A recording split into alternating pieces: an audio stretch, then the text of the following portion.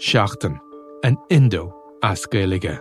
Táim I mon iarachta I dhéanamh teacht ar a chorp, agus súlagam amachchan seo gur féidir é a chur in uig ceart lena bhaintear féin. Scialtaí, fis, tuirmí. Tá sé dochreite nach bhéadach ara I gcóir na meáin an cheist sin a eáil. Bhí an tálam a gnám go raibh áthacáir na reachtam. Íoteach sé táirn go raibh an áthacáir san I list dúthal agus go minic freacht gcóir a clig sar ducha sin éachair. Ná ní bhín ann dardarach sé sin. Bhín marabh. Seachtain. Find us on all the usual podcast platforms.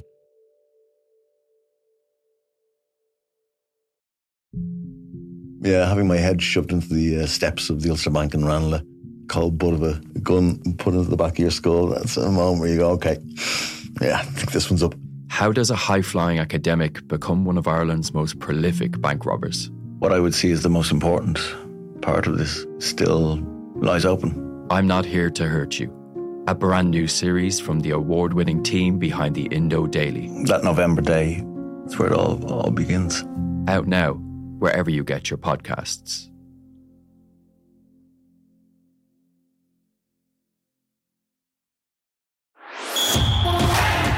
The Six Nations on the Left Wing Podcast.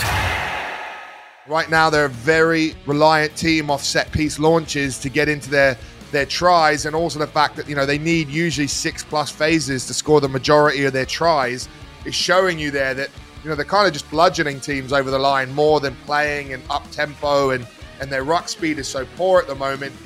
Ireland are just one game away from a Grand Slam, and standing in their way is an England side hurting after an embarrassing record home defeat to France last weekend. Can Steve Borthwick's side turn things around in just 1 week? That is one question we will try to answer on the latest episode of the Left Wing Podcast. Will Slattery here, and I'm delighted to be joined by Luke Fitzgerald and former England international Alex Corbisiero. And Alex, after watching last weekend at Twickenham, so many kind of issues or problems with the England team at the moment. Where do you start when you're kind of drawing up a list of what needs to change, what needs to get better for England to be competitive again?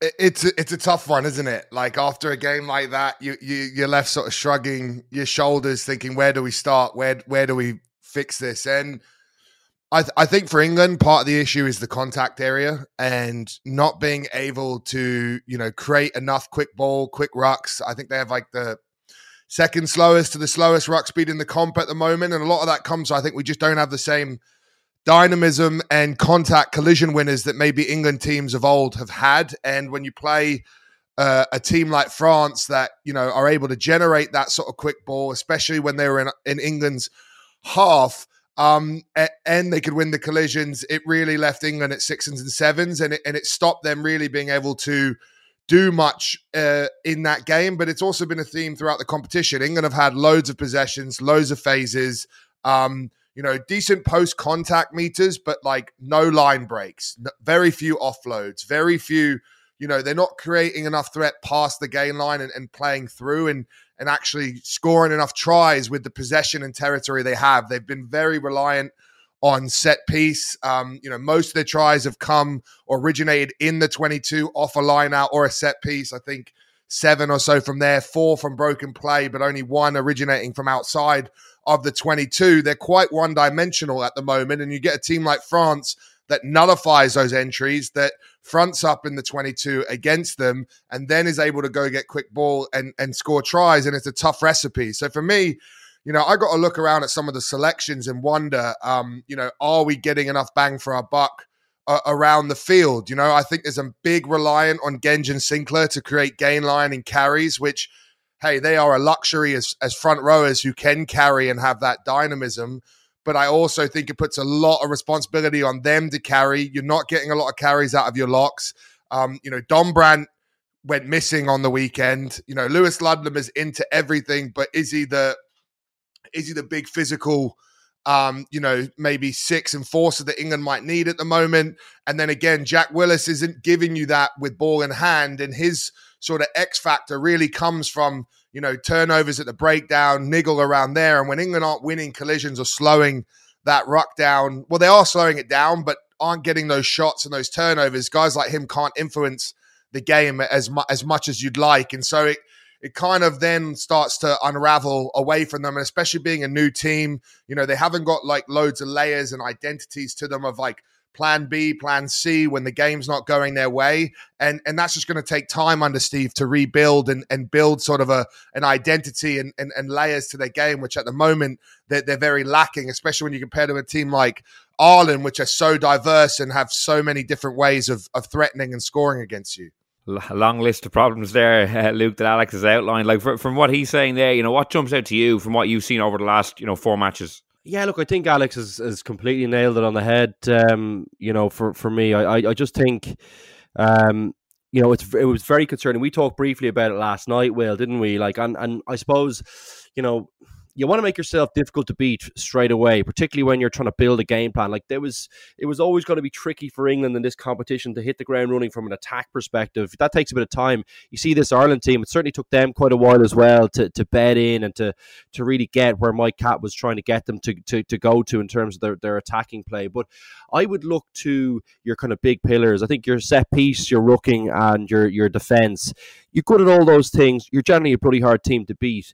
Set piece is probably less of a concern for me at this point, although I always think great England teams, and Alex will be, he'll know this all too well, they're very physical, organised, and really difficult to get any kind of, they're usually on top of you at set piece. And I thought kind of Borthwick would have brought that part of, that part would have been a real strength for them straight away because of the focus on the detail and that. I think there's room for them to grow in that respect. I think defensively, I'd be very, very concerned. France took them apart very easily. And look, I know the heads went down a little bit, but that's probably just as concerning at Twickenham.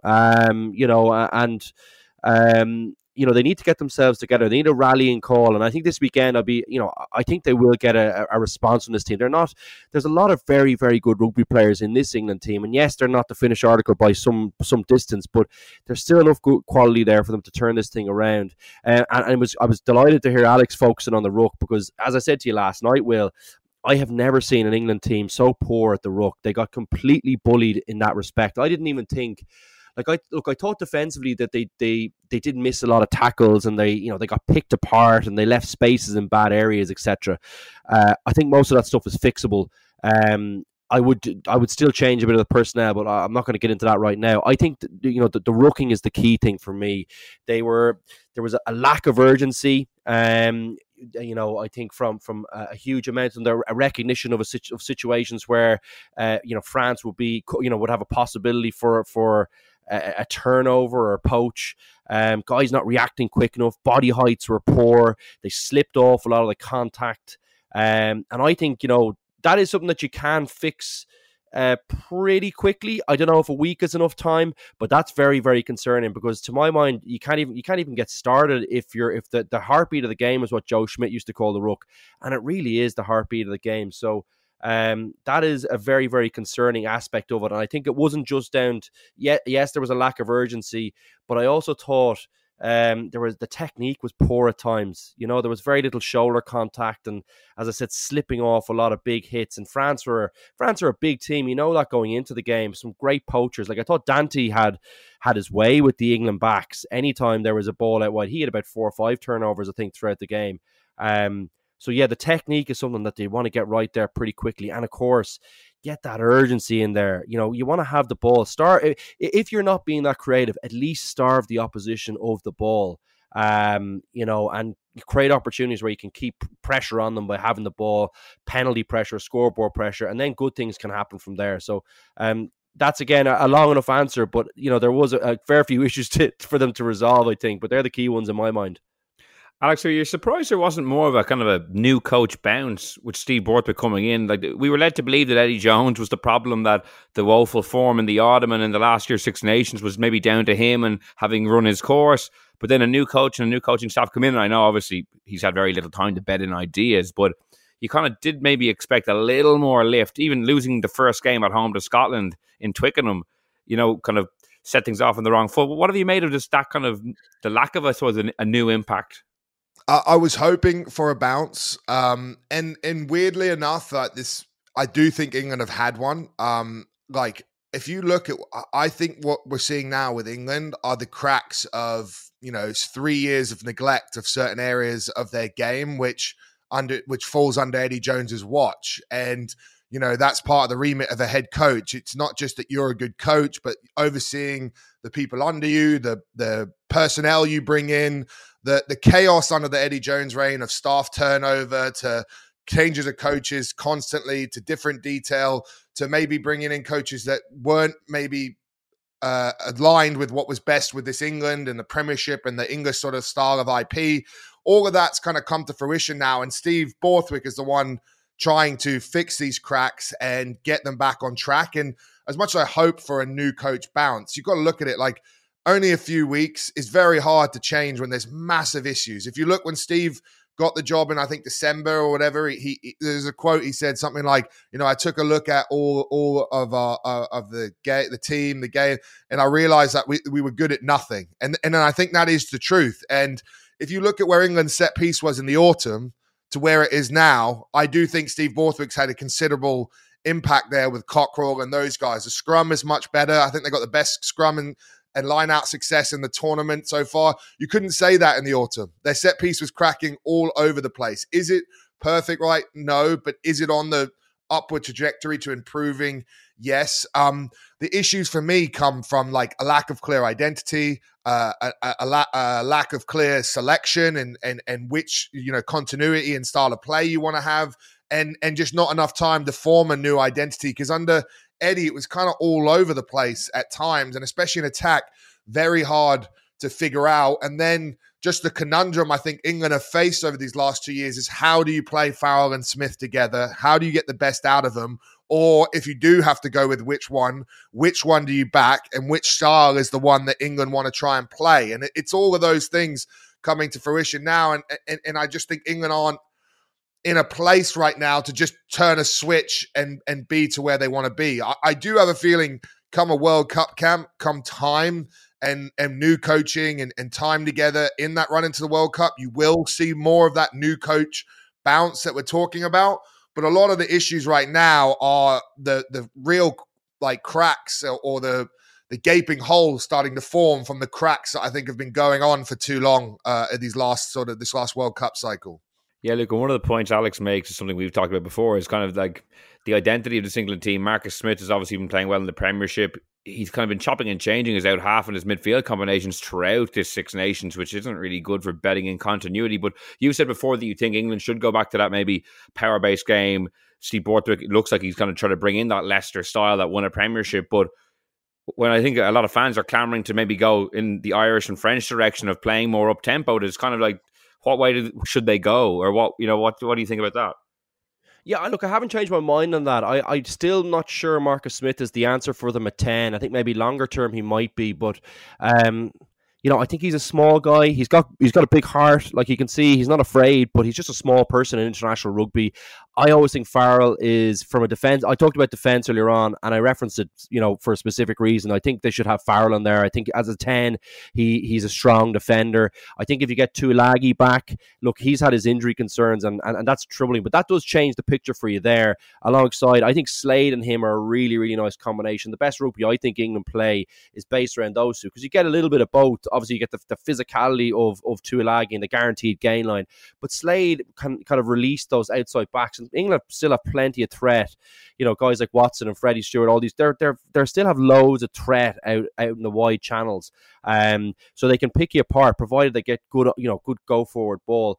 I think they could do with a few extra carriers in that pack, just a little bit of dynamism. I don't know who you bring in there really to do that, but I'm sure there is. Like England has, they've a wealth of kind of resources there, and they will be able to find someone. Now, whether there's enough time for them to get it right before the World Cup, I don't know, but they do need some more dynamism in there as well to complement someone like a Tuilagi. I think I was a bit unsure as to why there was a chop and a change. I think maybe Ronan O'Gara made a good point to say, well, it's nice to have someone like Smith in Twickenham. It's everyone kind of rooting for him, whereas throwing him in the Aviva might be a tricky day out for him if he's just trying to bed in with the first team. But I still think Farrell is the guy. I think he probably didn't get selected off the back of a poor kicking performance. Is probably what I think may have happened there in terms of the selection. But I always think he's the kind of player, and he's got the kind of head on his shoulders that he'd get that right pretty quickly for you the next day out. So that one didn't make a massive amount of sense for me. And I think that's the route I'd go, Will. I would go back to that power game, really solid defensively, big kind of set piece. As Alex said, they are improving there, but I think they can be dominant there. I think English packs should always aim to be dominant at set piece. They're big people. They're, strong guys, generally very organised. Borthwick will have all those things in place and will place the emphasis on that.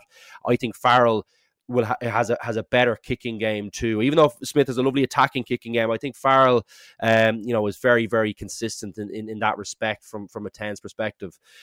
One thing I would mention and be interesting to get Alex's view on is I think they're having a little bit of trouble at 9. Do you think they're searching for an answer there at 9? I think, if you look at Ireland, and Gibson Park had a massive impact on the weekend for Ireland, but Conor Murray is playing some good rugby too. It's such an important position on the pitch nowadays, that connection between the pack and the back line. Any thoughts on that? Is the game up for some of the old timers? Kerr seems to be playing great stuff in the Premiership. As I don't know, is Kerr the answer, or is there someone else there that you think is the answer? I think that's a problem area for England. So a lot of things you just touched on there. First off, when you talk about, set piece dominance, I completely agree. That's where England pack should be aiming for. The problem is they were so far off that it's going to take a while to get to the point where that's England of old. And a lot of that is on the previous forward coaching and what was going on there for 3 years under Eddie, and not getting, evolving with the times and now playing catch up. With collision winners and dynamism in the team, I completely agree. I'm shocked Manu isn't in the mix more. Obviously, he's had the red card in the ban, but to not even stick that guy on the bench or to not invest in him when you've got a World Cup this year. I know he's had his injury problems, and maybe Steve doesn't want to fall into the trap of betting the house on Manu, and then he's not there when you need him, kind of a la 2015 with England. But I just can't see that guy not being on the field, especially where England are lacking that little bit of explosiveness, gain line, quick rucks. That's a no-brainer to me. When you're talking about the back row and dynamism, I know a guy. He's about 140 kilos. He's got a bunch of caps. He's playing in the best team in the Premiership this season. Billy Vunipola, I am shocked that guy's not in the mix still. If you look at me from a back row point of view, if everyone was fit and healthy, my best England back row is still Billy at 8, Tom Curry at 7, a fit Courtney Laws at 6. England then get bang in the contact area. They still get line out with the 3 locks, and they can actually play their sort of game. And you could ride Itoje and Chesham together in the row, because the problem you're getting with them is they're both sort of that niggly workhorse lock that gets through loads of work, that has loads of positive involvements, but doesn't have that physical edge, which is bashing dudes, giving the gain line and stuff like that. So you have to compensate that in your back row, or you've got to bring in a lock like Ribbons or Johnny Hill or someone with a bit more size and physicality to match there, potentially move Mara to 6 or whatever you want to do to balance that. Last thing you said as well, at 9, it's a huge question mark. Van Poortvliet has sort of emerged as the guy, but England's attack, I would say, has not been clicking, has not been firing. The amount of rucks, possessions, carries they have, and the inability to convert that into line breaks, offloads, tries, points is mind-blowing. Right now, they're a very, reliant team off set-piece launches to get into their tries, and also the fact that, they need usually 6+ phases to score the majority of their tries is showing you there that, they're kind of just bludgeoning teams over the line more than playing and up tempo, and their ruck speed is so poor at the moment that, I know Danny Kerr got a last chance saloon with Eddie in the summer.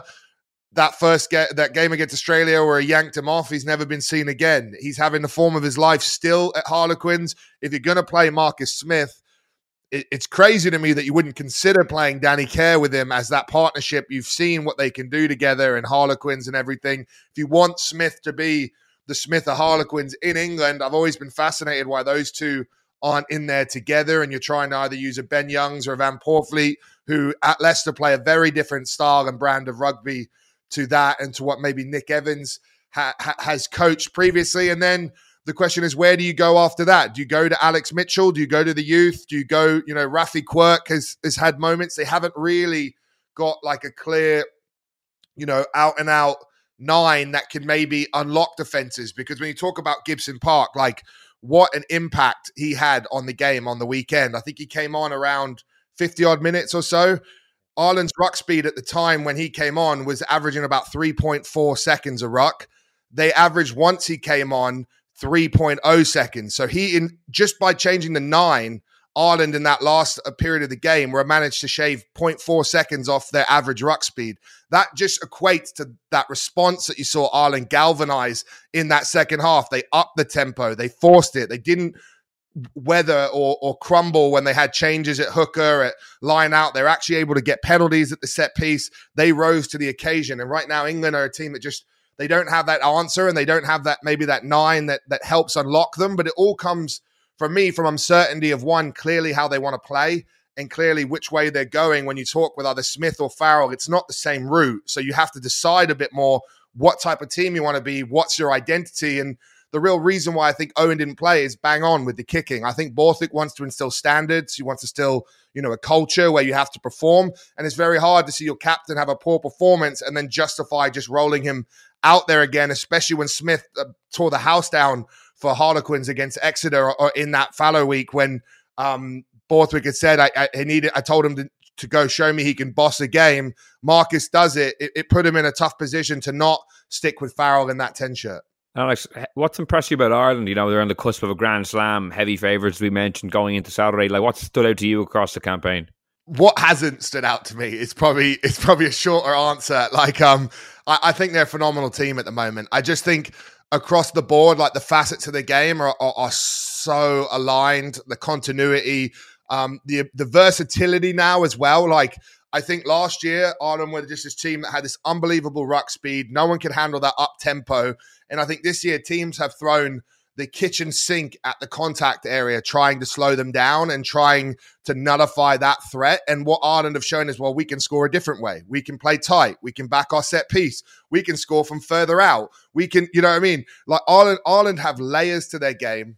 They have world-class detail across the facets, like the line out, the set piece under Paul O'Connell, the scrum is money, the attacking clear out is incredible. They've got absolute clarity in how they want to play. They have playmakers that can control the game and are just having like a renaissance of their years. Conor Murray and Johnny Sexton by some might have been written off long ago, but these guys are just showing the ability to still hold it down and add layers to their game and evolve to being a team that's world number 1. Like it's phenomenal. You've got depth as well, which I think is something that Ireland haven't had as much over the last, couple World Cup cycles. Now you have some real depth across the board that you get 1 or 2 injuries and you don't worry about this Ireland team still being able to perform. And I think they've showed that in the Six Nations by being able to win without certain guys or face adversity. And then lastly, I haven't touched on it, but their defense is absolute money as well. They might have missed, I think they have the worst tackle success in the comp, but they concede the fewest points, and I think they have the most turnovers or close to the most turnovers. They're just a team that